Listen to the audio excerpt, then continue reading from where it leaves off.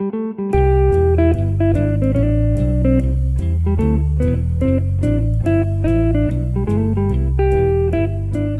and welcome to Oh No, Ross and Carrie, the show where we don't just report on fringe science, spirituality, and claims of the paranormal. No, we take part ourselves. When they make the claims, we show up so you don't have to. I know Carrie's not here today, but I do have an exciting guest today, Dan Phelps.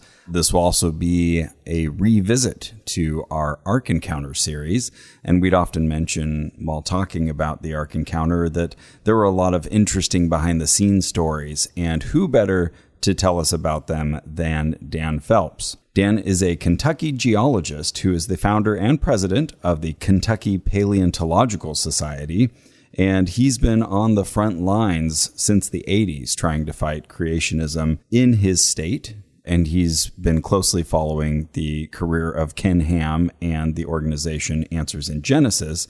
He's written letters to the editor. He's put in requests for public records. He shared those documents widely. He's written numerous blog posts. He's written reviews of both the Creation Museum and the Ark Encounter, both of which he attended for the National Center for Science Education. And they honored him with the Friend of Darwin Award for his many efforts in this fight.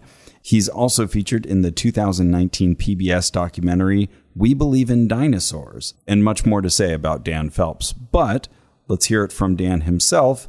I'll mention this is a conversation over Zoom, so there may be a few moments where you miss a little part of a word or sentence from Dan, but hopefully everything's kind of there in context.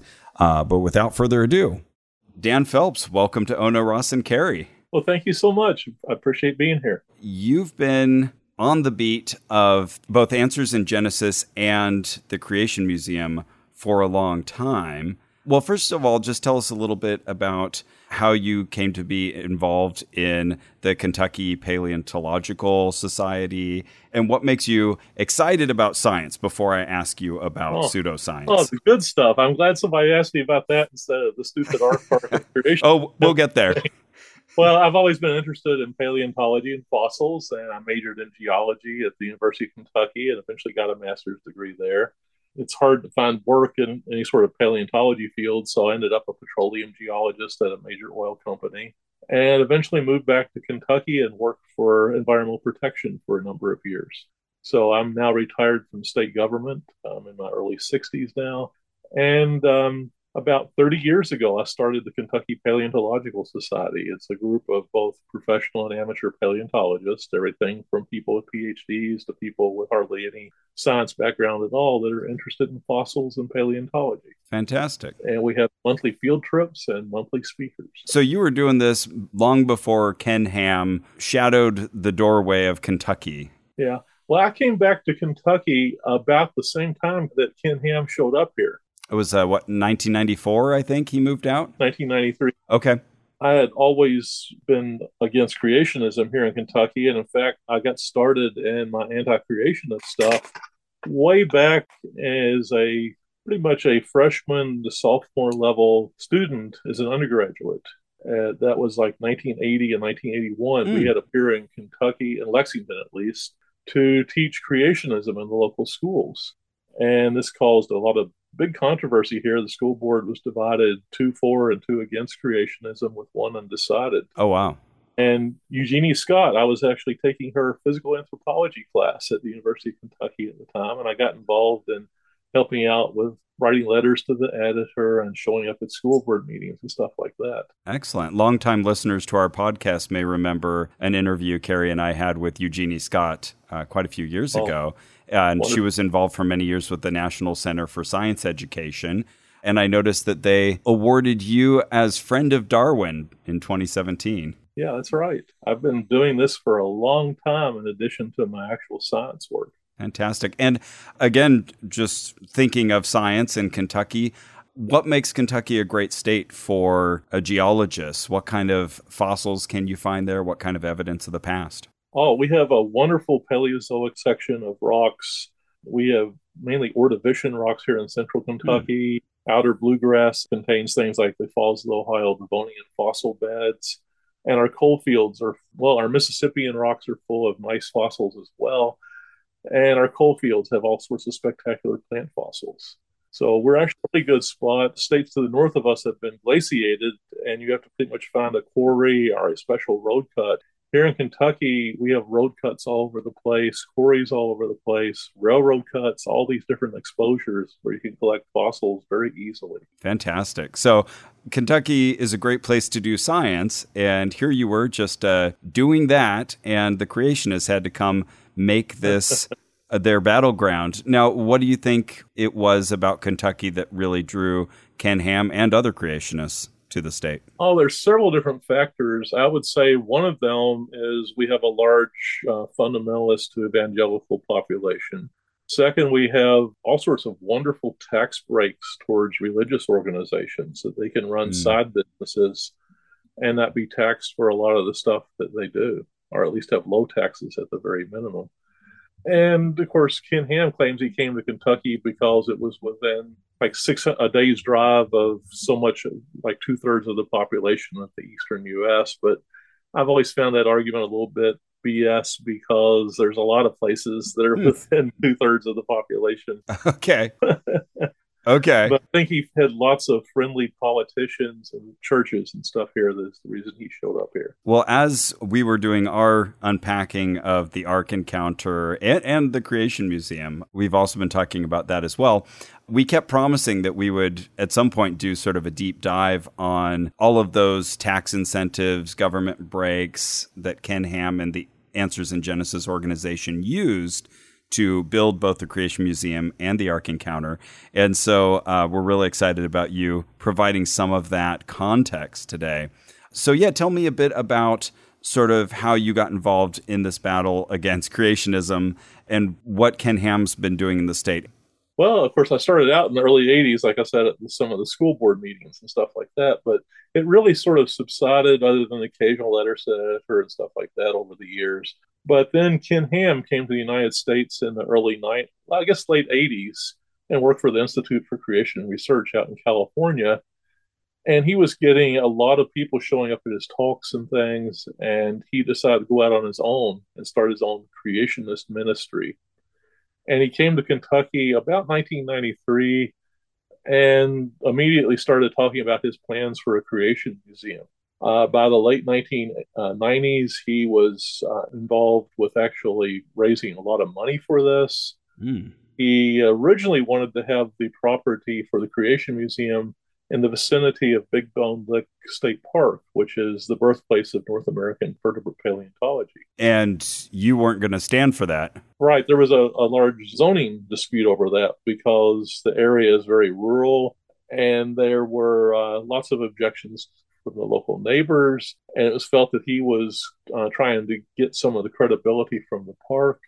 And there was also the county that's in had I'm not sure the proper term for it, a plan for the future development of the region that wanted a real natural history museum in the area. And he was claiming that was the real natural history museum. Oh, no. So he was already trying to blur the lines between sort of a legitimate scientific organization. So there was a large opposition, both locals and the different secular groups and myself, that were fighting the zoning hearing.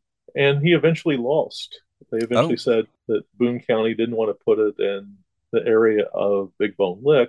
So Ham found an even more rural area that was off one of the side interstates, I-275, and bought a piece of property there. And nobody really cared except for some of the neighbors objected. But it wasn't the big zoning dispute. And I figured I didn't oppose it in any way because I thought it was free speech. He could build it. Sure. He had the money to build it wherever the hell he wanted. I get the not in my backyard kind of argument, but at least he's not building near a very important geological site. Right. It wasn't anything that was going to give him any sort of state credibility or any scientific credibility. And I've been there, so it's near-ish to the airport, so it's kind of accessible in that sense. And I assume you've been there? Oh, yeah. I went there the opening week and wrote a review for the National Center for Science Education. We'll link that on our Facebook page. I've done reviews of both the Ark Park and the Creation Museum within weeks of their opening on National Center for Science Education. And you're a known quantity to Ken Ham and Answers in Genesis. Now, I noticed you'd mentioned in another interview that Ken Ham wrote a blog post about you. Who is Dan Phelps?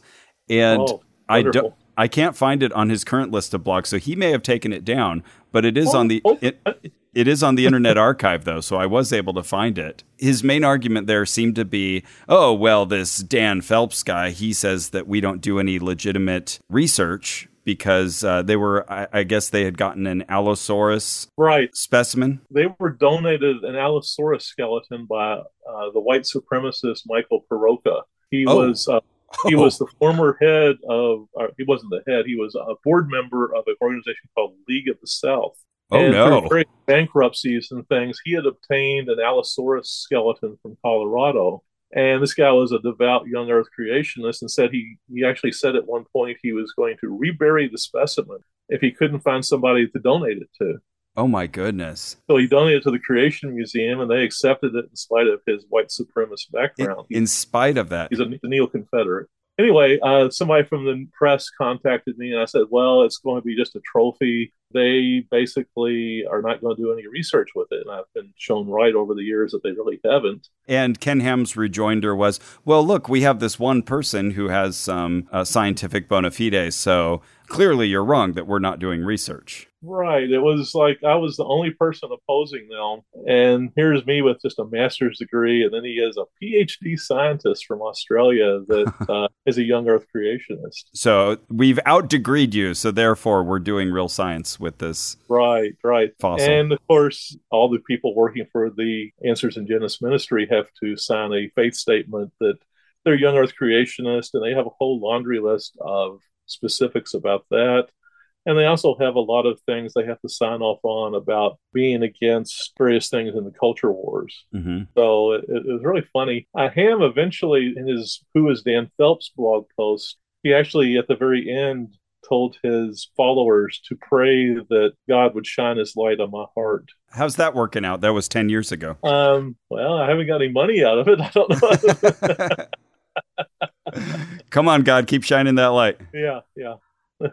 Amazing. So it took him then about 10 years after he got to Kentucky to get that initial museum up and running. Right. It went from like 1993 to the fights over zoning in the late 90s all the way to 2007 before the Creation Museum was completed. Yeah, hot take on the Creation Museum. How do you like it as a museum? I mean, I got to say, like, the design is good. It looks like a nice exhibit. But yeah, what's your kind of reaction beyond that? Well, first of all, I'd say it's not a museum, but we'll give them credit. They have wonderful artists working for them. Yeah, okay, that's a good way to say it. Really talented people on their staff as far as the overall appearance of things. Of course, the content is total bullshit, but that's a different matter.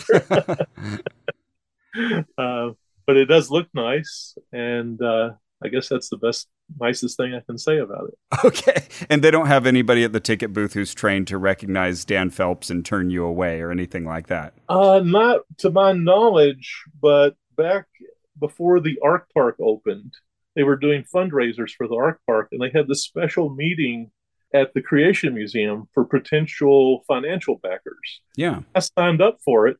And I went and I brought a newspaper reporter, Joe Sonka, who is now with the Louisville Courier Journal. He's a Pulitzer Prize winning journalist. And Joe and I went in there, and I used my own name and everything.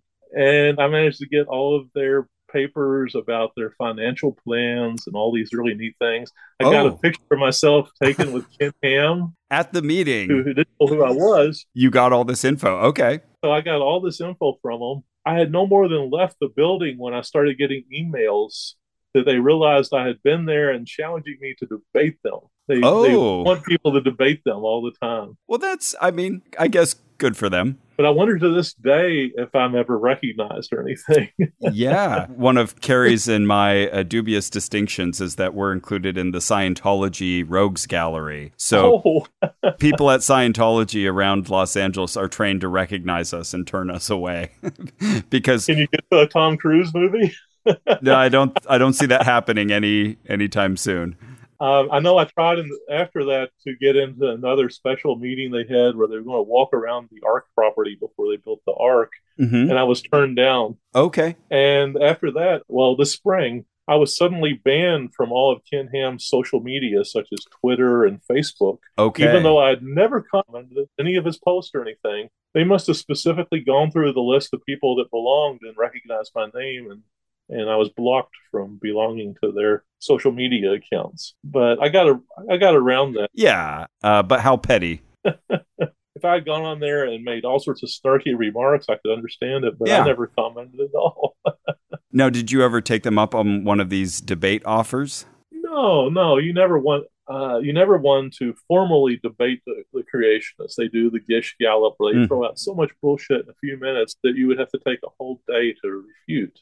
yeah. They know how to do this so well. I was on a radio show one time arguing. It wasn't really a formal debate. It was a back and forth with a creationist that works for them named Terry Mortensen. He's got a degree in the history of science. Hmm. And at the very end, I knew he was going to do it at some point during the discussion. He challenged me to a debate. And I Oh. told him, yeah, I'll be glad to debate, but my form of debate would be for him to write a scientific paper showing that dinosaurs were dragons that were on Noah's Ark and they were fire breathing and all Mm. this litany of crazy creationist claims about dinosaurs. And he said, well, they would never publish that in a journal. But I basically challenged him to submit this to any scientific journal, and I would be one of the reviewers. Oh, And he wouldn't take okay. me up on that. He wanted me to debate in front of a church or school audience where they would bus in people from 3 or 4 or 5 counties away. Yeah. And no, that's not the way scientific debate works. Scientific debate occurs in scientific journals and at scientific meetings. Okay, so you knew how this was going to go, and you said, let's not even bother. This is not a truth-seeking operation. Right. I mean, people back in the 1980s, actually from the 1970s through the 80s, fell for this all the time. You would have a famous scientist would think they would get up and debate somebody like Dwayne Gish Mm-hmm. and do really well, when in fact, even if you ignored the fact the audience was totally against the scientist, everybody would say that Dwayne Gish won. Mm-hmm. Even though his information might have been pure fakery and cranky stuff, you would still not win in a debate against somebody like that. Yeah, and you've mentioned Gish and the Gish Gallop, and you even described what it's like. But for anyone not familiar, Dwayne Gish was one of the leading lights, quote unquote, of the creation movement. And his signature move was just to make so many claims so fast, and then the scientists would get a chance to respond and get to say a few things or maybe take on one point, but there was no actual way that someone could take on every single one of those points, because it takes a lot longer to explain the real science than it does to drop that misinformation. Exactly. And it's still that way when you're arguing with creationists. They'll bring up a dozen things and you might know the arguments against 11 of them, but the Mm-hmm. 12th one, I've never heard that one before. I don't know what the solution to that is. And they go, aha, we won. Yep. Yep. That's just not the way things are done. Okay, so now we have a creation museum as of 2006, 2007, I guess they Yeah, opened. 2007. It was like Memorial Day 2007. So then Ken Ham begins working behind the scenes on his next big vision, which is building this Ark Park. They should have called it that. They called it the Ark Encounter.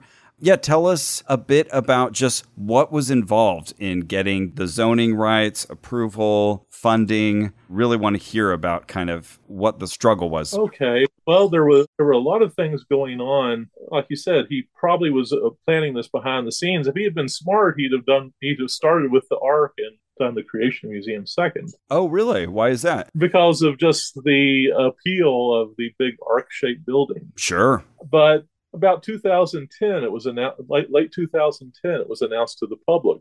And what I was able to find out was that gone to the city of Williamstown, which is in northern central Kentucky. Yeah. Why would he choose Williamstown? Well, he managed to wine and dine the locals, and he was able to persuade the locals that it would be just the biggest thing ever that happened to the city. I actually went to one of the public meetings where people involved with the Ark were practically claiming that the streets would be paved with gold before the thing was over. They originally said that there would be 1.4 to 2.2 million visitors a year. Oh, wow. So the locals at Williamstown sold the Ark 98 acres of land for $1, in addition to the land they actually bought. Wait, say that again. How much did they sell? How much They land? sold 98 acres of land adjacent to where the Ark is built Yeah. for $1. $1. $1. There was also a leak where one of the locals on like the city commission or something like that had let it leak out that the Ark was going to be buying property. And of course, somebody locally got greedy and decided to ask more for their property. So the city also gave AIG, Answers in Genesis, $175,000 in cash. Whoa. The city then reduced property taxes on the Ark. And then there was the big debate where Kentucky Tourism, when this was announced, decided to give the Ark encounter. Originally, it was going to be an amount in the $143 million range over a 10-year period. But it was finally reduced down to $18.25 million over a 10-year period where they get their sales tax back. Oh, wow. So any sales tax they pay to the state, they get up to $1.825 million a year back from Kentucky Tourism is a sales tax rebate. Oh, these are huge incentives. Yeah, and that's still going on for another, there's a 10-year run on this. So they still have several years. They'll be receiving $1.825 million a year from the state. They also had the city reduce the property tax on the Ark. When they were having trouble raising the investment money, the city Williamstown ended up issuing $62 million in unsecured junk bonds for the construction of the Ark. Oh, my God. Okay. And I think they mortgaged a lot of their own property and bought a lot of their own bonds, but I can't really prove that. Okay. Another thing, the local government, mainly county as well as city, 75% of Ark Encounter's property taxes go to repaying these bonds instead of to local government. Okay. Now, the list keeps going on. I'm sorry to keep interrupting. Oh no, I want to hear the whole list, though. I am curious to know, like, how many of these incentives, bonds, tax rebates are just special consideration versus like actually illegal or improper? Well, I don't think any of it's really illegal. I'll get back to the money from the state tourism in a little bit. Okay. But the local stuff is apparently all legal. They also make anybody that works at the Ark Encounter has to pay 2% of their wages to the Ark bond debt for the next 30 years. Oh, wow. Okay. In spite of already getting low amounts of money is pay. Their pay isn't spectacular for the people that work there. Why put that on the employees? Okay. Yeah. And the state transportation cabinet spent $11 million to upgrade the interstate I-75 exits because there were supposed to be big traffic jams. Oh, yeah. Because there were so many people visiting the Ark. And of course, right. Yeah, I told in my tale of visiting the Ark, it was really hard. Well, it was hard to get transportation to there from the airport because I didn't have a car. I got, like a Lyft service, but getting back from the Ark was incredibly difficult.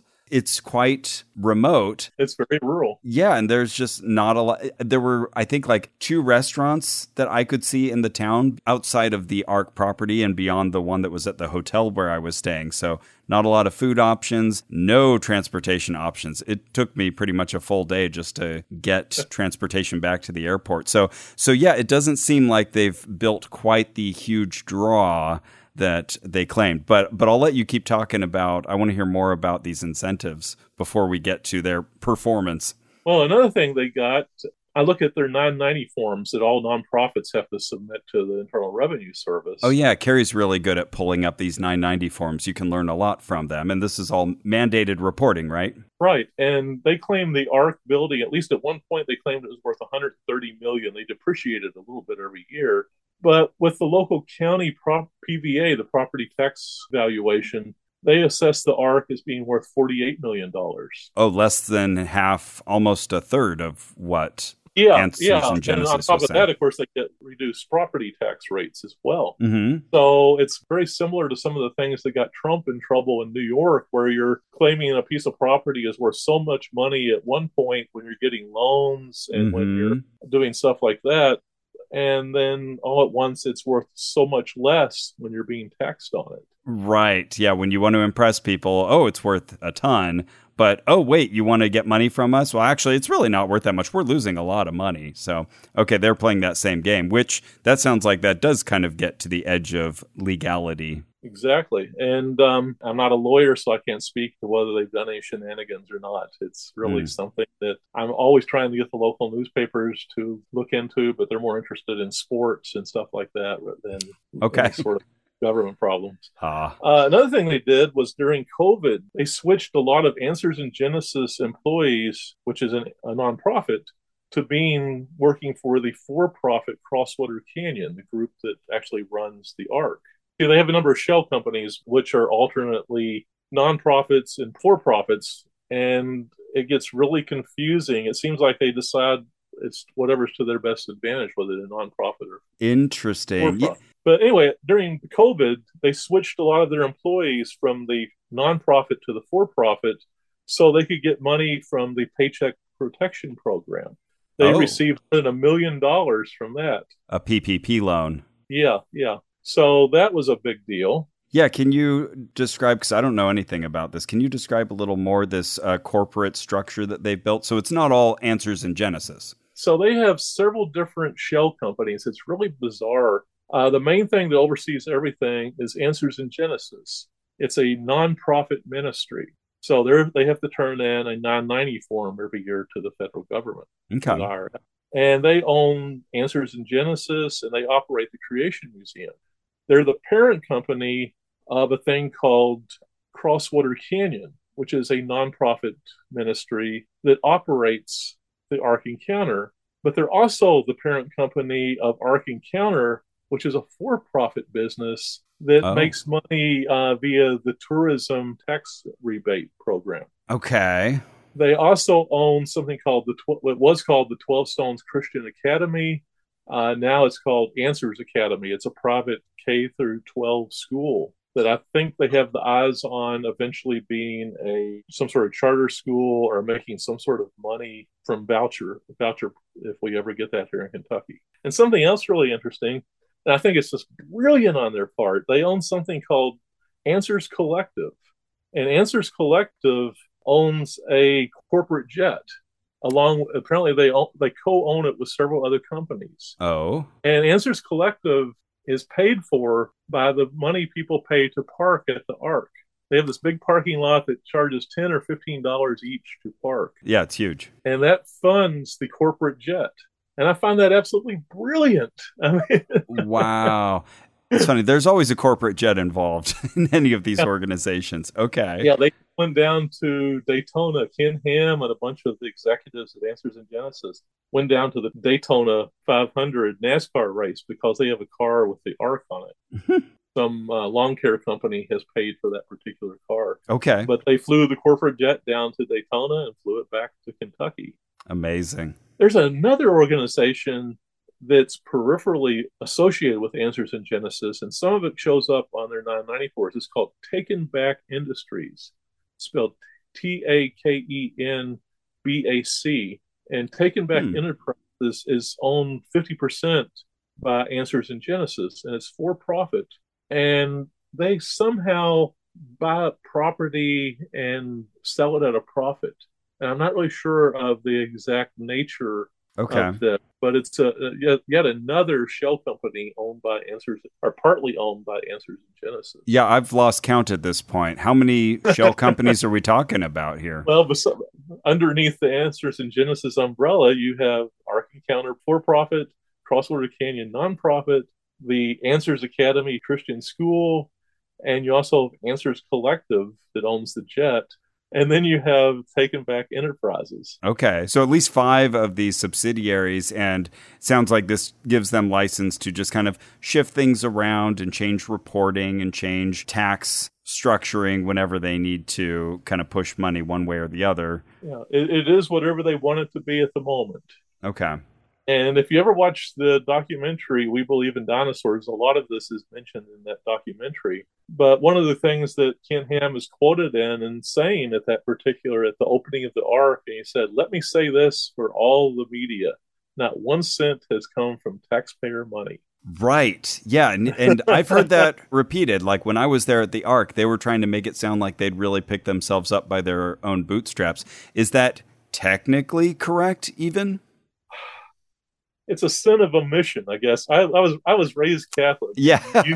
You can lie And it's either an outright lie, or if you don't lie and leave something out, it's called a sin of omission. Yeah.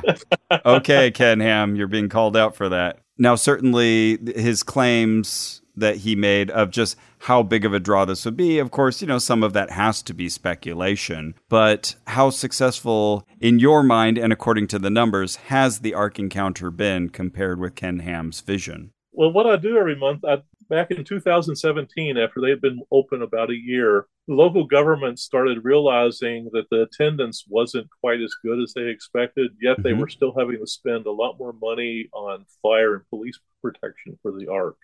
So they started a new a local city tax of 50 cents, 50 cents per ticket sold at the Ark. Okay. That is public record. So every month I do an open records request, and I'm able to gauge their actual number of tickets they've sold. Okay. Now, they always claim attendance is much higher than my numbers because they let kids under 10 years old in for free. Okay. A lot of lifetime pass members apparently out here that must visit quite often, according to them. Okay. Although I'm very skeptical of that last part. But I'm able to find out how many people visit every year, or every month, actually. And I would say their best they've done is maybe 900,000 in a single year. In a single year. Okay, so not quite a million. And right. He was estimating how many per year? Anywhere from 1.4 to as many as 2.2 million a year. Okay. So they are not bringing in the money that, at least from ticket sales, but yet they're getting money from somewhere. They just bought a former Toyota headquarters building in northern Kentucky that they're putting the school in, and they're moving their headquarters to that building. They are probably at least partial owners of the local Hampton Inn. Oh. That is adjacent to the Ark. They sold a little piece of property, and it appears that I can't prove that it's the new hotel is solely owned by the Ark, but at least it's partially owned. The same post office box as the Ark, as Answers in Genesis, actually controls the new hotel. And is that open yet? I can't recall. Oh yeah, it opened this spring. Yeah.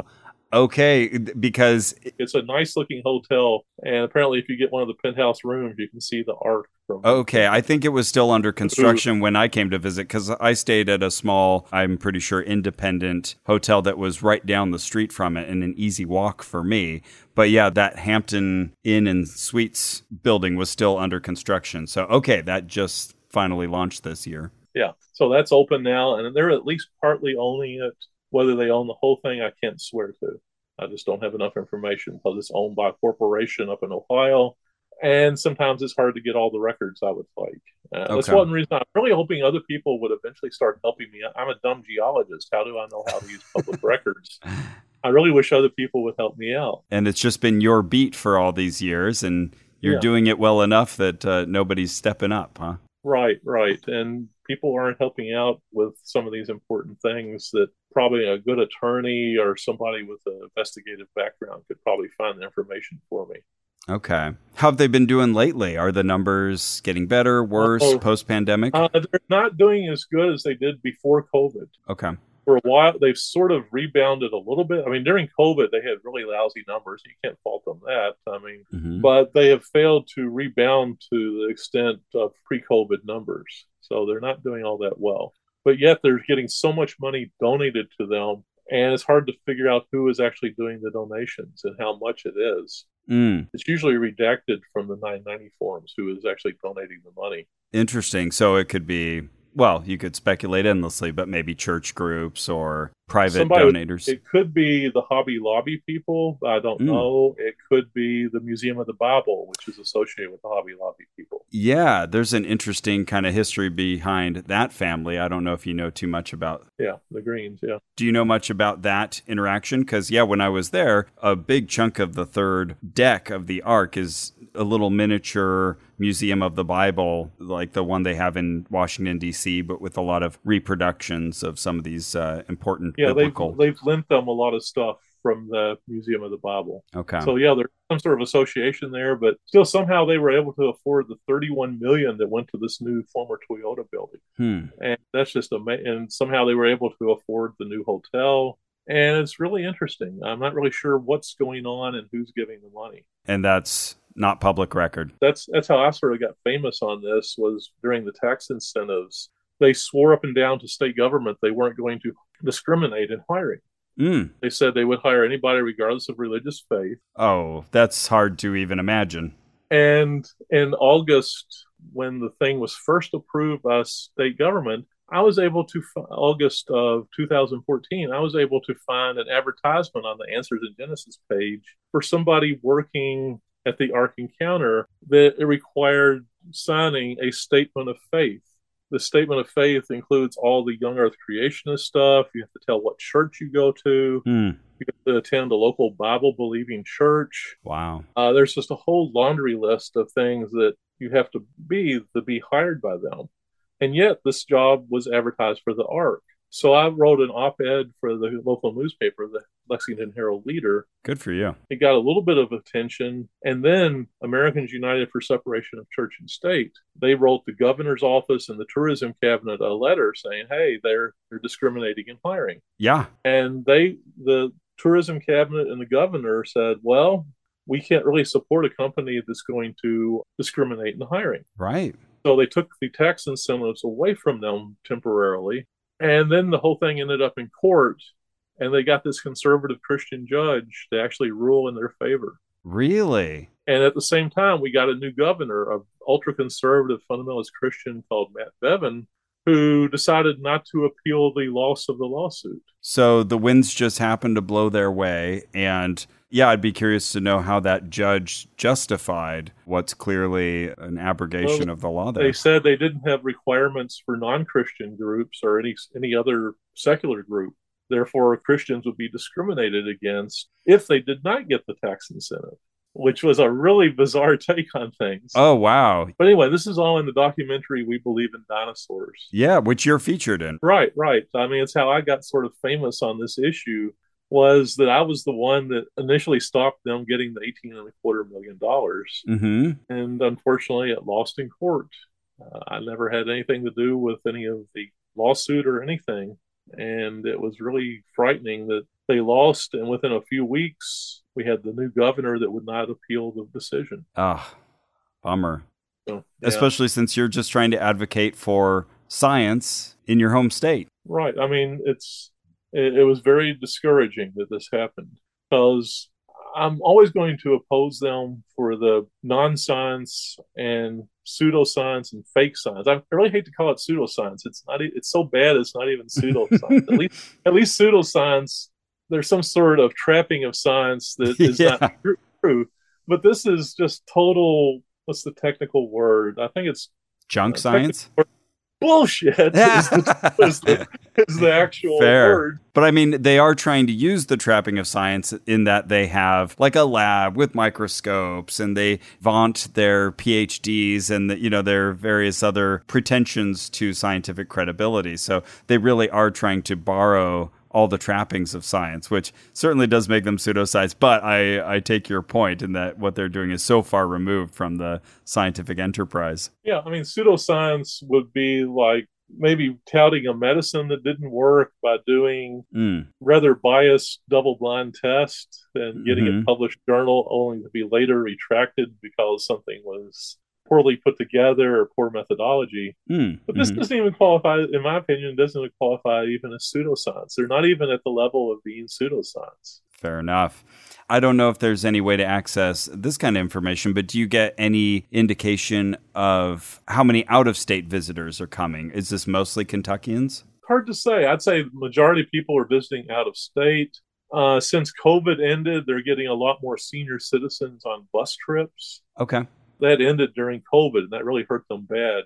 And they were doing pretty good on the bus tours. But post-COVID, the bus tours are back, but they don't seem as numerous as they once were. Okay. But as far as going through the parking lot, I'd say the vast majority are out of state. And remember, it's really expensive to visit the Ark.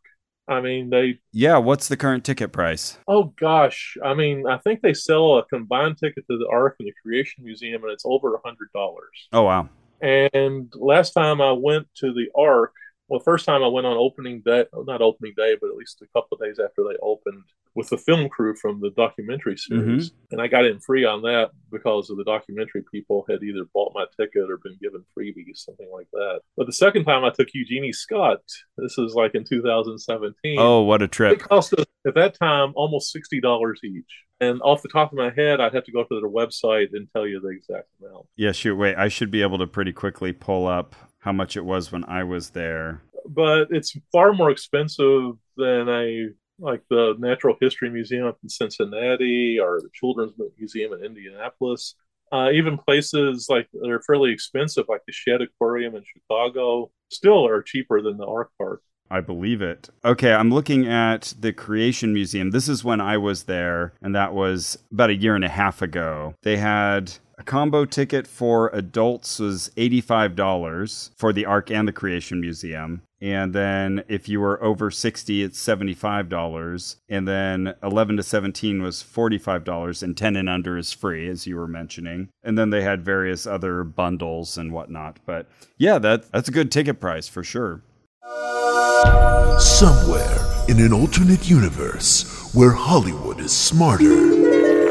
And the Emmy nominees for Outstanding Comedy Series are Jetpackula, Airport Marriott, Thruple, Dear America, We've Seen You Naked, and Allah in the Family.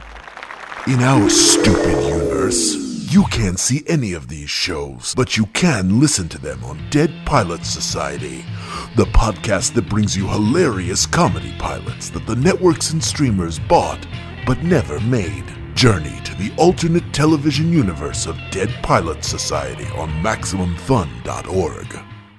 Now, we were talking before this about the opening day. So they opened the Ark up, you said July 7th? July 7th, 2017? 2016. Okay.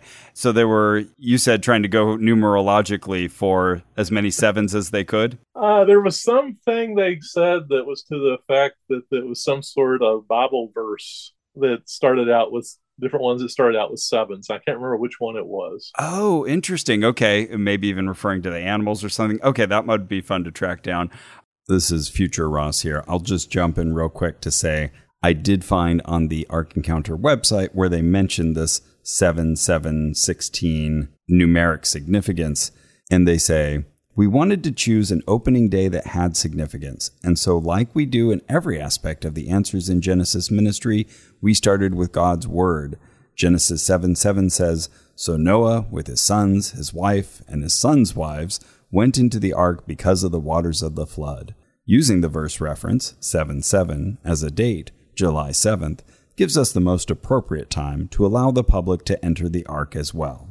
And further down the page, they say, so we decided to have 2 sessions per day for people to come visit, one in the day and one at night, for the first 40 days and 40 nights, to play off of the 40 days and nights of rain in Genesis 7:12. So there you go. Okay, we'll get back to the interview. I was almost surprised that Ken Ham didn't open it up on July 17th, wait another 10 days, because that's the day that Disneyland had its official opening in 1955. And I got the impression, both from feedback from a former employee and just from hearing him talk, that it seems like he has a real chip on his shoulder that he wants to kind of do Disney better than Walt Disney. It's sort of a love-hate thing where he's sort of inspired / wants to show up Disney and do it better. Have you ever gotten any indication of that competition? I've heard him compare his attraction to Disney, but it's really, really sad, actually.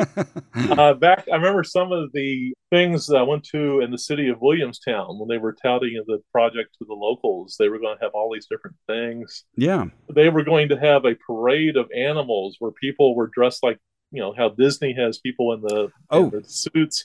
They were going to be like animals going up the gangplank of the ark. Oh, I was just at Disneyland yesterday. They put on an elaborate parade, so he thought he was going to do the same. They were going to do a parade every day, and the big pond in front of the ark was going to have big fountains to represent the fountains of the great deep opening up for the flood. Wow. There were all these crazy Disney-esque type things that they came up with. Amazing. And so far, none of that has come to fruition. Now, I've seen like a map that Answers in Genesis has publicized where they have this future vision, this like 10, 20-year vision of what the park is going to be, with like a semi-constructed Tower of Babel and like a recreation of Jerusalem. How much do you know about that plan, and how likely do you think it is to actually come to fruition? Well, I think they will eventually have it because they seem to be rolling in money in spite of their attendance. But they've been working on the City of Jerusalem model that they bought from some defunct fundamentalist theme park down in Florida. Oh. And they're working on the Tower of Babel, or Babel. They're going to have a ride where you take a ride and it's through the history of the Hebrews escaping the Pharaoh and stuff like that. Oh my goodness. None of this is I'm historical. I'm not sure you want to take your firstborn son along with that ride, but anyway, it ends up the Tower of Babel is going to be a big movie theater, is my understanding. Okay. They're working on that. I think they have the plans for it, but I don't think they've even started anything towards it. One worry I have is that they will eventually try to get more tourism money. We have a very large chance that we might get another conservative governor this November. And if that happens, the Kentucky Attorney General, his name is Daniel Cameron, he's running for governor, and he visited the Ark back in late 2021. Got a personal tour from Ken Ham. And got to go on the fourth deck of the Ark, which the public generally is not allowed to go on, and got a personal tour and spent most of the day at the Ark. And when I did a open records request, all I got was some photographs. Okay. And none of the people were named. I tried to get the mileage of the vehicles, who went on the trip, because there were other state employees that were obviously there, as well as security guards. I was denied everything like that. And when I appealed, guess who in Kentucky oversees the appeal of an open records request denial? The governor? No, the Attorney General. Oh, this guy who wants to be governor. Okay. Oh, no. So, yeah, you want records of his visit, and he's not forthcoming with them. No. I don't know what was discussed. I wasn't able to get a hold of the actual setup for the event, what type of correspondence set it up, who went, how much gas mileage was put on the vehicles. Okay. All those different things were denied me. Which should be available if they're... I think any other government entity, I could have gotten the information. But yeah. And they didn't even use a merit system employee. They used a political appointee to deny me the appeal. Boy, I would love to see that fourth deck of the Ark. If anybody from Answers in Genesis is listening, I will come back out if you let me go up there.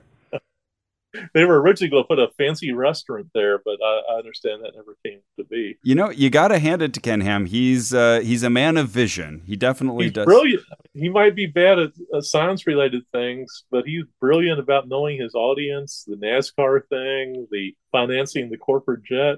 Yeah. It's just so brilliant. It's sad to see all this creative energy poured into all the wrong things.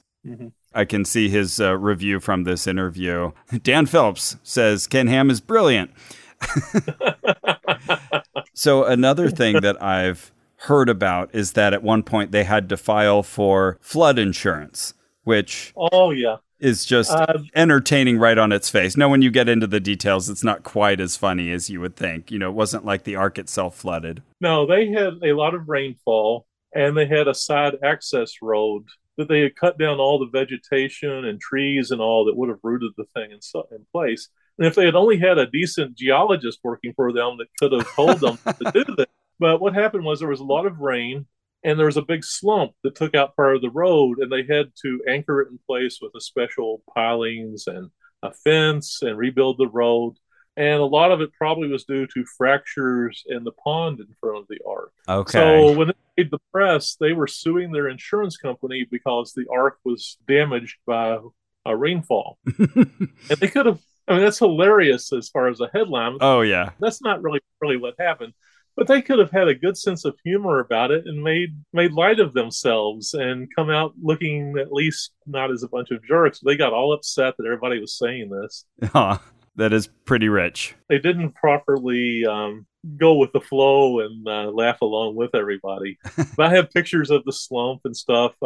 if I ever get out to California, I'll show you the slideshow that I'm looking at for some of my reminder of some of the different things. Anyway, a friend of mine that used to work for the ARC, he was in their IT section. Oh. He was saying on one of the blogs, or not the blogs, but one of the podcasts he appeared on, that while he was there, they actually were out with dowsing rods around the pond, trying to find the fractures leading from the pond to the slumping shale area. Oh my goodness! Which is hilarious that they would believe in dowsing rods.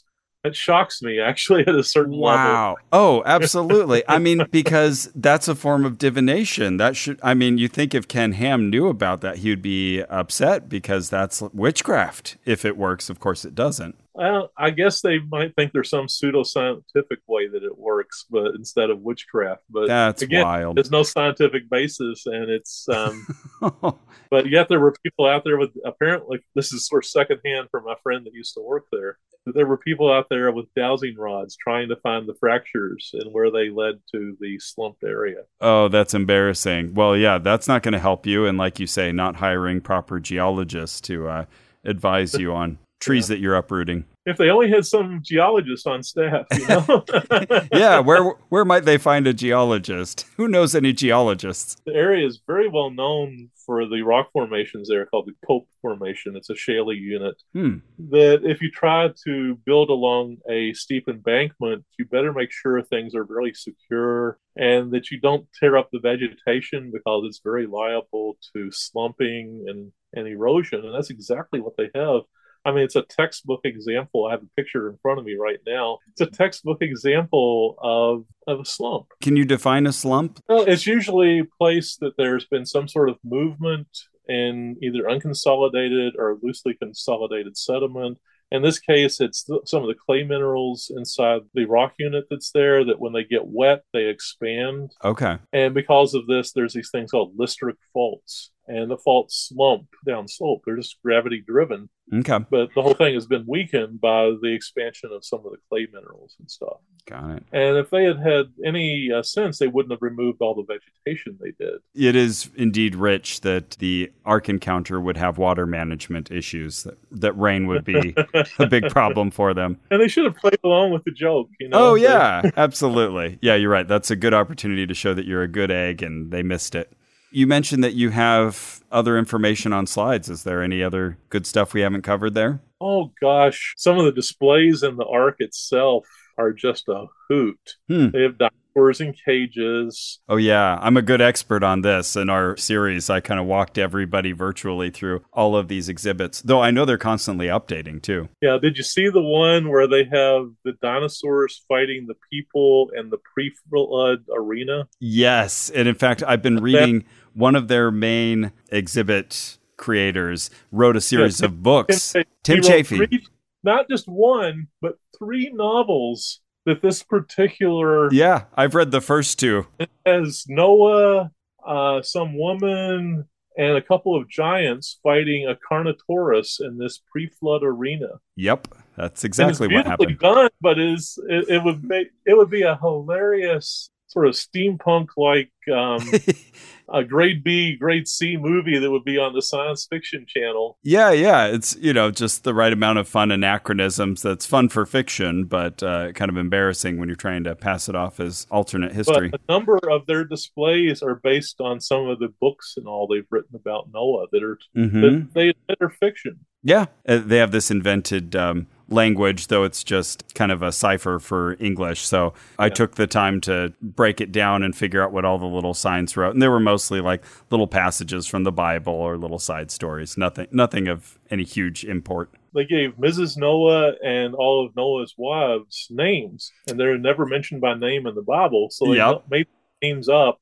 And they have this one little sign about artistic invention at the Ark. Artistic license, rather. Yeah, to their credit, they say artistic license, which, Oh, yeah. I'll tip the hat to that.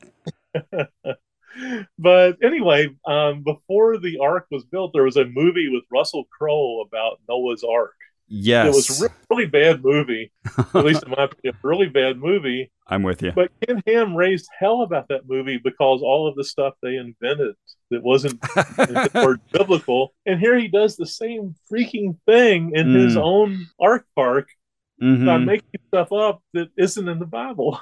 Yeah, they do put a lot of disclaimers up, so maybe he just feels he's being more, I don't know, principled about it than Darren Aronofsky was. But yeah, I'm with you. And it gives them something to publicly rail about and get attention. And it seems like they're pretty good at getting attention. Yeah, it's always hard to say who's listening to them. I'm really not sure. They might just have their own echo chamber, but it's hard to tell. But anyway, their big restaurant, they have a buffet restaurant right next to the Ark that seats like 1,500 people. Mzara's Kitchen, yeah, named after Noah's wife. Yeah, Noah's wife, Mzara is her name, according to this. It's really hilarious. So do you have a sense overall just how much of a money sink this has been versus a boon to Kentucky tourism? It's really hard to say. I mean, like I said, they are not making anywhere near the numbers they projected. The adjacent town is not getting any business to amount to anything out of this. There are hotels in the region up at Dry Ridge, which is 15 miles or so up, or 10 miles up the road or so. Okay. They have additional hotels, but that might be due to the expansion of the Cincinnati area. So the Ark takes credit, or Ken Ham takes credit for a lot of that. But I'm not really sure that there's any. The little town just is being treated like crap. Back when the documentary We Believe in Dinosaurs came out and was aired on PBS, and 3 weeks before COVID really got the start around here in late February of 2020. Somebody from the local paper, she did a story. It was basically an op-ed about the documentary that myself and several other people were in. Yeah. And Ken Ham responded to it. Yeah, he said he responded in an op-ed, "We wanted to point out this documentary entitled We Believe in Dinosaurs was an agenda-driven propaganda piece that focused on dinosaurs and the Ark encounter. In reality, however, dinosaurs represent a mere fraction of Ark exhibits. The producers ignored the Ark's massive impact and instead focused on one small town that had no major hotels and restaurants and whose struggling downtown is not convenient to interstate drivers." Oh. Well, that one small town is Williamstown, the very town where the Ark is located. Where the Ark received the $62 million junk bonds from. And this is the same little town, not convenient to the interstate drivers, that also sold them the 100 acres of land for $1 and gave them $175,000 cash when they were starting. So they bend over backwards for him, and he just kind of throws them under the bus. I wrote an op-ed. I don't have it here in front of me any place, but I said the little town bent over backwards and forward. Yeah. And the editor didn't catch that, and it went in the Herald Leader. Wow, that took me a second. Oh, well played there. I didn't say grab their ankles or anything. But Oh, no. Oh, that's good. That's a good line. Oh, my goodness. And amazing that he would call the film agenda-driven, but I guess takes one to know one. Yeah, actually, I thought the documentary was a little bit too fair towards them. They let them speak at length about their own beliefs, and it really showed what talented people he has working for him as far as the construction of the exhibits goes. I always appreciate when a documentary can allow for the good points, the salient points, and kind of let them hoist themselves on their own petards. Exactly. The bad things that were said that were far worse than what I said was what people that were employed by and Ken Ham himself in that documentary. Returning to an earlier conversation point, I was just curious because you were mentioning how it can be a futile effort to engage in debate with any of these people they put forward. And I get that. And I've heard arguments on both sides, the other argument being just, take any opportunity you can to communicate science and hope that some people on the fence will hear that. How did you feel about Bill Nye doing a debate with Ken Ham and then a follow-up visit to the Ark? Well, I don't think he should have done it. Okay. On the other hand, I think Bill Nye did a wonderful job. He was prepared for all of Ken Ham's pseudo-reasoning and pseudo-science and non-science. He did a great job, but the very fact that he appeared opposite him gave Ham credibility. To this day, what year was that? 2014. It's 9 years later. And Ken Ham will still start out blog posts that says, "Well, I remember when I was debating Bill Nye Mm-hmm. And you think it happened last week, but the guy is still talking about it. They have a whole display up on the third floor where they're playing that piece of that debate on loop, and then Ken Ham gets his little extra word in edgewise. Oh, they've written, not only do they sell DVDs of the thing, they have a very thick book. I can't remember the exact title, where they go through and analyze every word that Bill Nye said. And apparently they've sold this book. I've seen it in used bookstores. I've yet to buy it. Wow, that is a sincere form of flattery. But they go through and parse almost every sentence the man said. Wow. Oh, my goodness. Bill Nye, like I said, I don't think he should have agreed to do it, but once he did it, he did a good job. Okay. And I know he did some good things afterwards with the money he got for participating, but I can't talk very much about who got some of the money, but it was a very nice thing he did. Okay. So a lot of people on our side will bash Bill Nye, and I sort of do just for the fact that he participated. But again, he did a good job. Okay. Oh, I think that's a fair assessment. Yeah, another thing I noticed, this is apropos of nothing, but another thing I noticed on the Ark was that there were a lot of Mennonites there, people who at least were kind of dressed in that. Do you have any idea kind of what brings them in? I noticed that both at the Ark and Creation Museum, you see all the women with the ankle-length dresses and the thing that looks like an air filter on their head. Right. They're very nice people. I mean, I run into them in Goodwill stores here in Kentucky all the time. Okay.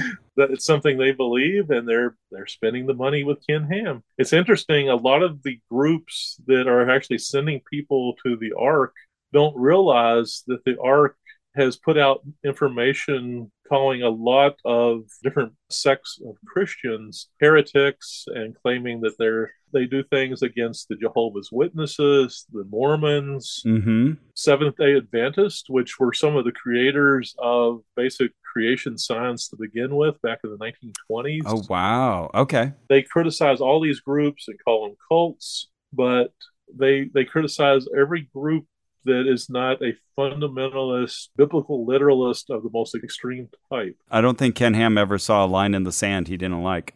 Yeah, and there was a post by Bodie Hodge. He is Ken Ham's son-in-law. And gosh, I'm not sure I can find it. I have so many pictures but there was a whole list of groups here it is. He posted this thing called Sexual Humanism to the Answers in Genesis website. He included this chart. It says God's religion, biblical Christianity, 66 books of the Bible. Of course, Catholics don't have that same number. Versus not God's religion, man's religion / humanism. And under the humanism thing, there's all these counterfeits of biblical Christianity. And the list is hilarious. It includes Islam, Judaism, Jehovah's Witnesses, Mormons, deism, Satanism, Freemasonry, the Moonies, the Seventh-day Adventist, Roman Catholic. I mean, it's a whole list, a laundry list of people they despise. And they also have Eastern mysticism, Hinduism, and Taoism, and various New Age stuff. Boy, that makes it real hard when you're trying to draw in enough people to hit 2.2 million a year. This is just an incredible diagram. And of course, they're getting tax money. That's the really infuriating thing, is they really despise all of these other groups in spite of all the tax money they're getting off of them. I wish there was a way we could somehow reopen the lawsuit or something, but I don't know if there's any possible way it could ever be or anything like that. Okay. It's just so sad. This group, their statement of faith that they require people to sign before they work, rules out all but the most extreme Christians, even if they're just doing like a kitchen job or a janitor. I can understand them not wanting a non-creationist in the leadership or answering the phones or something. But yeah, at least you can have people do other jobs for sure. Yeah, that should have been pretty open and shut. They spend a lot of their time on their social message too. They are obsessed with gays and transsexuals, and a ton of time talking about that. This last January, they actually had this guy come in from Arizona. His name was Reverend or Pastor Jeff Durbin, and he was sponsoring an anti-abortion legislation where, and it doesn't matter how you feel about abortion, the Creation Museum hosted this thing that was specifically on a piece of legislation that was going to appear before the legislature. So it's making political statements like churches are not supposed to. Exactly. They get the 501c tax break, but yet they brought in this political group that was putting forward a piece of legislation that would have charged women and the abortionists with murder, not just banning that, but actually charging them with murder. Oh, my goodness. And this was a formal event at the Creation Museum.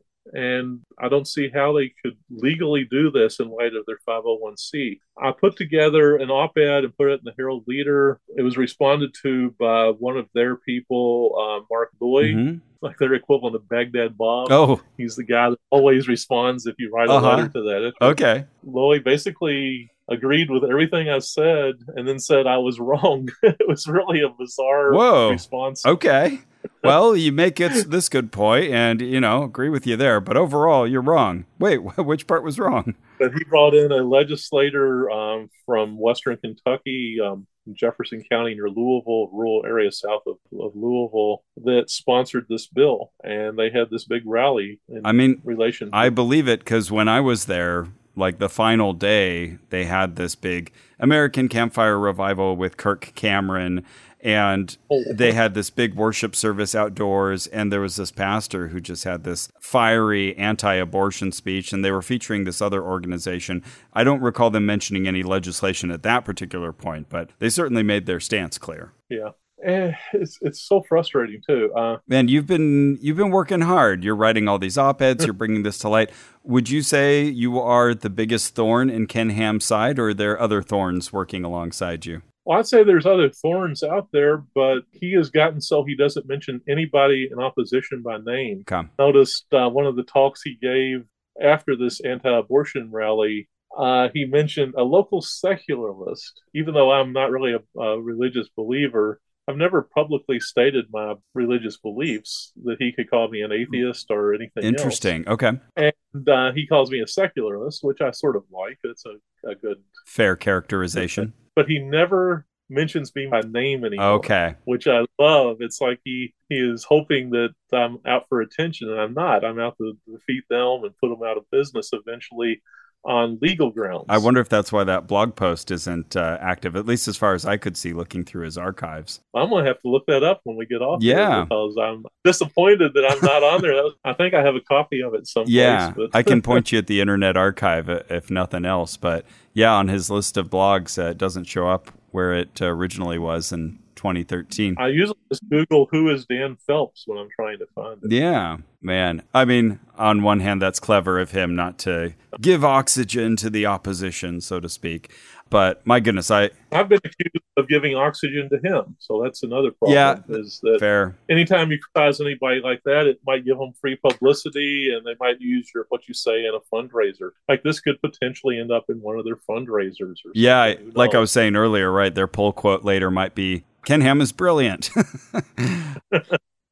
Like a movie review where they take all the words out of context. Yeah, there's a great joke that Emo Phillips, the comedian, said that he wants to do a live show where he does nothing but push bolts into plates of steel for 2 hours, and he defies anybody to write a review that does not include the word riveting.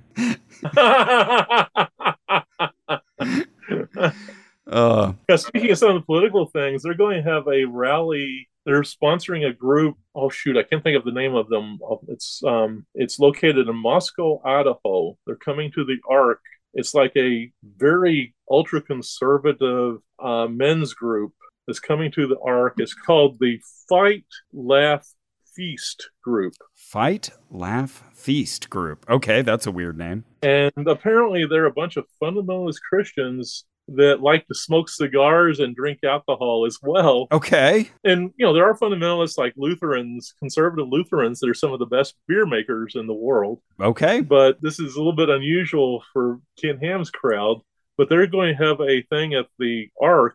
It's called The Politics of Six-Day Creation. It's going to be at the Ark October 11th to 14th. They're having their national conference there. Okay. I've looked at some of their videos online, and they are the most... trying to be polite, but I really can't. They're just the American Taliban.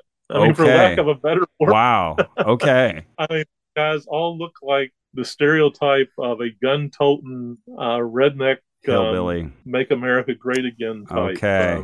Well, geez, I guess maybe I need to head back with Carrie and visit again. Get your body armor. Yeah. Oh my goodness, that's wild. Well, I see this as an uphill battle, a Sisyphean effort. You know, you keep drawing attention to this. You've said that you would like to have more help in this effort. What can people do? You know, people who are maybe listening to this from other parts of the country or the world, what can they do to kind of help? Well, I do all this out of my own pocket, so I would just like volunteer help. Somebody that's good at public record searches, an attorney that would be willing to maybe find databases that I don't have access to. Okay. Back when I was denied the public records request, I could have gone to court and appealed it, but I tried to get local attorneys. I went through the local ACLU, and everybody had too many pro bono cases. And I sort of regret now that I didn't go to court and represent myself. Mm-hmm. I mean, what's the old saying that the person that represents himself in court is a fool client? Right, but right. I've probably been better off. If it had been humiliating, it still wouldn't have been any worse than not getting the information I was trying to get. Yeah, well, they can appreciate David versus Goliath, right? Well, hey, if we've got listeners in the area who can help out, contact info@onopodcast.com and we'll put you in communication with Dan. Oh, that'd be wonderful. Also, I recommend several blogs. My favorite, of course, that I usually publish on is the Panda's Thumb. Oh, yeah. You can search some of my blogs about the Ark Park on there, some of the different things they've done in recent years. In reference to that famous creationist textbook that they changed the words on to make it into an intelligent design textbook. Right. They used to mainly concentrate on intelligent design, but now they do a little bit of everything. Okay. Yeah, Carrie got me a copy of that Panda's Thumb textbook. That's a good name for the blog. There's another one besides Panda's Thumb that's run by a husband and wife that work at University of Dayton up in Ohio, William and Susan Trollinger, and their blog is named Writing America. Okay. RIGHT, Writing America. And they've written a book called Writing America at the Creation Museum. It's a scholarly look at the Creation Museum and all the signs and all they put up. Oh, wow. Okay. That's great. Well worth reading. Tons of footnotes. But they occasionally will post things, especially about social issues, that the Panda's Thumb doesn't like for me to sometimes bring up some of the crazy social issues that the creationists at Answers in Genesis do. So Trollinger is much more accommodating as far as that. And of course, PZ Meyer's blog, he will sometimes post things that have been rejected by Panda's Thumb. Oh, okay. That's a Pharyngula? Yeah. That's one of my favorites, and PZ is always willing to publish things that nobody else will for me.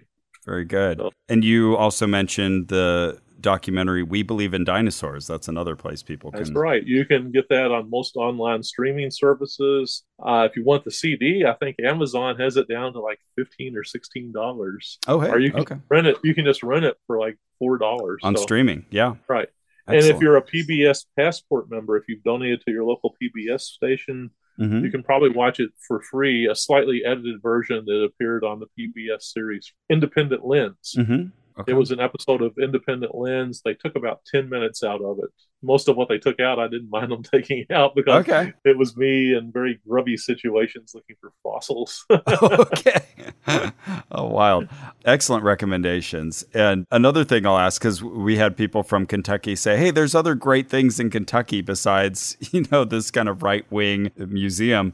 Can you give us any good recommendations? If someone were in Kentucky, where should they actually go to get some good science? Well, unfortunately, we don't have a natural history museum in the state. That's the only reason I ever buy a lottery ticket. I know the odds are 300 million against me, but it's the only way. We've talked about having a natural history museum in the state since the 1980s. Oh, wow. And we've never raised the first penny. We have all these great ideas. People at the Kentucky Academy of Sciences, several other geologists and paleontology types. We've talked about it for years. Yeah. You have to leave the state and go to the Cincinnati Museum Center to see a real history museum in the region. Okay. We also have a nice little museum that's temporarily closed for renovation, but it's also out of state at Clarksville, Indiana, the Falls of Ohio. You can see the wonderful Devonian age fossil beds there. Oh, excellent. But if you want to stay in state, you pretty much have to go to Mammoth Cave. Yeah, I've heard about Mammoth Cave. Our short one of the pathology meetings that I run every month, and we get to go on a field trip usually the next day. So we have different fossil collecting trips, but we really lack a natural history museum. Okay. We even had a planetarium down at Eastern Kentucky University, a world-class planetarium, and they closed it during COVID, and it's still closed. They took all the money and put it into the football program. Oh, man. Well, next time I'm in Kentucky, I'm definitely visiting Mammoth Cave National Park. Well, boy, it sounds like it's an ongoing fight. Doesn't sound like it's ending anytime soon. So, yeah, I'm sorry to say it might get far worse if we get this ultra-conservative governor after the November election. Okay. This guy, he has visited the Ark, and like I said, I had all the Freedom of Information request problems with him, open records request problems with him. And boy, in the Senate, you have Mitch McConnell and Rand Paul. Rand Paul, yep. Have you ever heard of them visiting the Ark? Not those two, but there's a whole laundry list of other people that have visited the Ark, including Thomas Massey, the congressman. Oh, okay. Man that actually has a degree from MIT in engineering. He actually has visited the Ark. Jimmy Carter visited the Ark, but it was mainly because the guy that helped build the Ark was very prominent in Habitat for Humanity. Okay. I don't really blame Jimmy Carter that much for that. Yeah, all right. We'll give him a pass. Several former governors, the Attorney General. There's been some VIPs. Yeah, I'm trying to think. There's just so many things going on. It gets so difficult. There's several other not senators, but congressmen. Yeah, up and down in Louisiana is a big Ark supporter. Okay. They will have these conferences where they'll bring in various right-wing political people like Tony Perkins. Oh, I recognize the name. He's like at the Family Resource Council or something like that. That's right. Okay. Yeah, and he's an extremely far-right preacher that has a lot to do with politics. But he appears at the Ark things. One thing I didn't mention is they have a new carousel ride. Yes. Oh, yeah. You can ride a dinosaur or a pterodactyl or several extinct mammals in the most boring carousel you've ever seen, though. You'd think it would be cool with all the different animals they have. At least I hear it's ADA accessible for people in wheelchairs. That's good. Yeah, they run it really slow, so it's not much fun. The pictures But you can find pictures of Ken Ham riding, I think he was on the pterodactyl. I can't remember precisely. Amazing. Yeah, that was still a work in progress when I visited. So, okay. But again, where is the money coming from where they imported this thing all the way from Italy? Right. And built a special building. They also have a 4D, what they call a 4D virtual reality show. Oh, yeah, I got to go on that. And I got to say, it was pretty well done. Yeah, they spend the money and they don't do second-rate stuff. Yeah. And that'll be quoted in the review, too. Yeah, exactly. The brilliant Ken Ham doesn't do second rate. Oh, goodness. This is, again, apropos of nothing, but you're not related to any other famous Phelpses, are you? Like no. Fred Phelps or Michael Phelps? At least people started calling me Phelps instead of Phillips after Michael Phelps, the swimmer, became famous. Okay. Yeah. The other Fred Phelps. Yeah, Westboro Baptist Church. Hate preacher, for lack of a better term. Bad guy. Was from Missouri. And I think some of the Phelpses here in Kentucky, my relative ancestors came over here in the 1790s with people affiliated with Daniel Boone.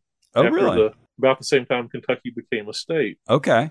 But some of them left for Missouri in the 1820s. So and maybe distantly related then. He's probably a distant cousin. Okay. So hopefully very, very distant. Yeah, no kidding. Well, he's gone now. He can't hurt people anymore. Goodness. God hates Phelpses. Not doing him any favors.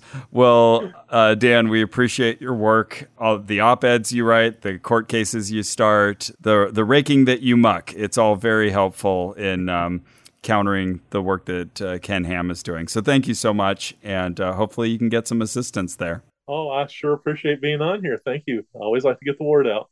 Fantastic. All right. Well, thanks again to Dan Phelps for coming on the show. So exciting to talk with him and get some more behind-the-scenes info about all of these Ark Encounter-related topics, especially after having been there myself.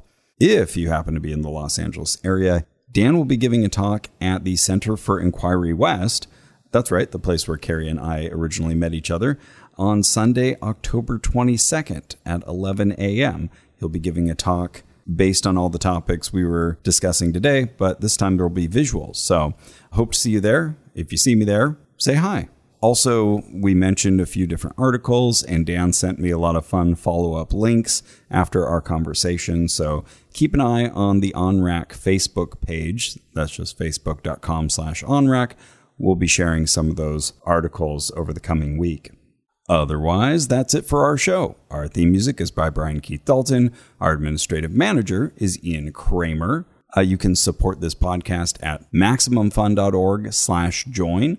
That's how you become part of the family. That's how you support us on a monthly basis and make this podcast possible. Thank you so much to everybody who supports us. And you can also support us by leaving a positive review, telling a friend. All of those things help this podcast grow and hopefully keep too many people from going to the Ark Encounter in Kentucky. And remember... Well, one thing I've found is sometimes if you don't do it, nobody else will. So step forward and get involved. Learn to be a troublemaker.